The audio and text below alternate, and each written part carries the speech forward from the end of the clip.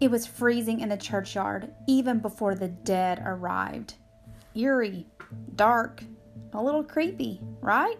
Hello everyone, thanks for tuning in to listen to my book talk today. I'm Sarah Ferris and I'm going to be talking about the book titled The Raven Boys, which was written by an American author named Maggie Stiefvater.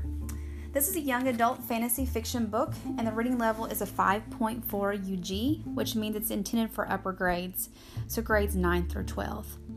Also, this is the first book out of 4. The series is called The Raven Cycle.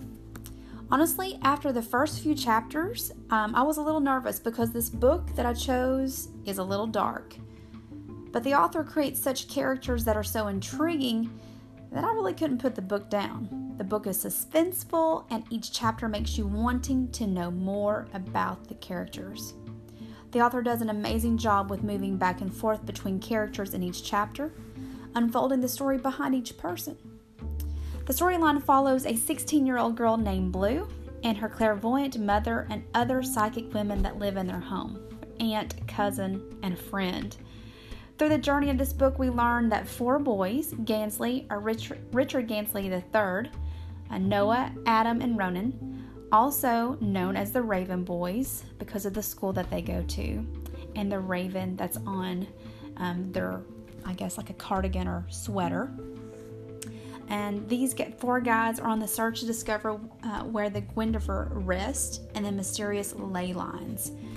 However, much more unfolds throughout the plot of the story.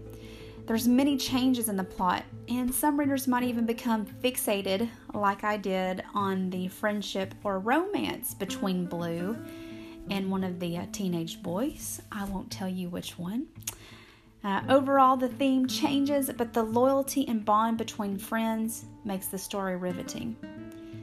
However, the paranormal attributes are somewhat unsettling for me, but I still really want to know what happens in the next book. So if you enjoy books about friendship, power, trust, wealth, family drama, a kiss or no kiss, death, mystery, and so much more, then you should probably give this book a chance. Thanks again for listening.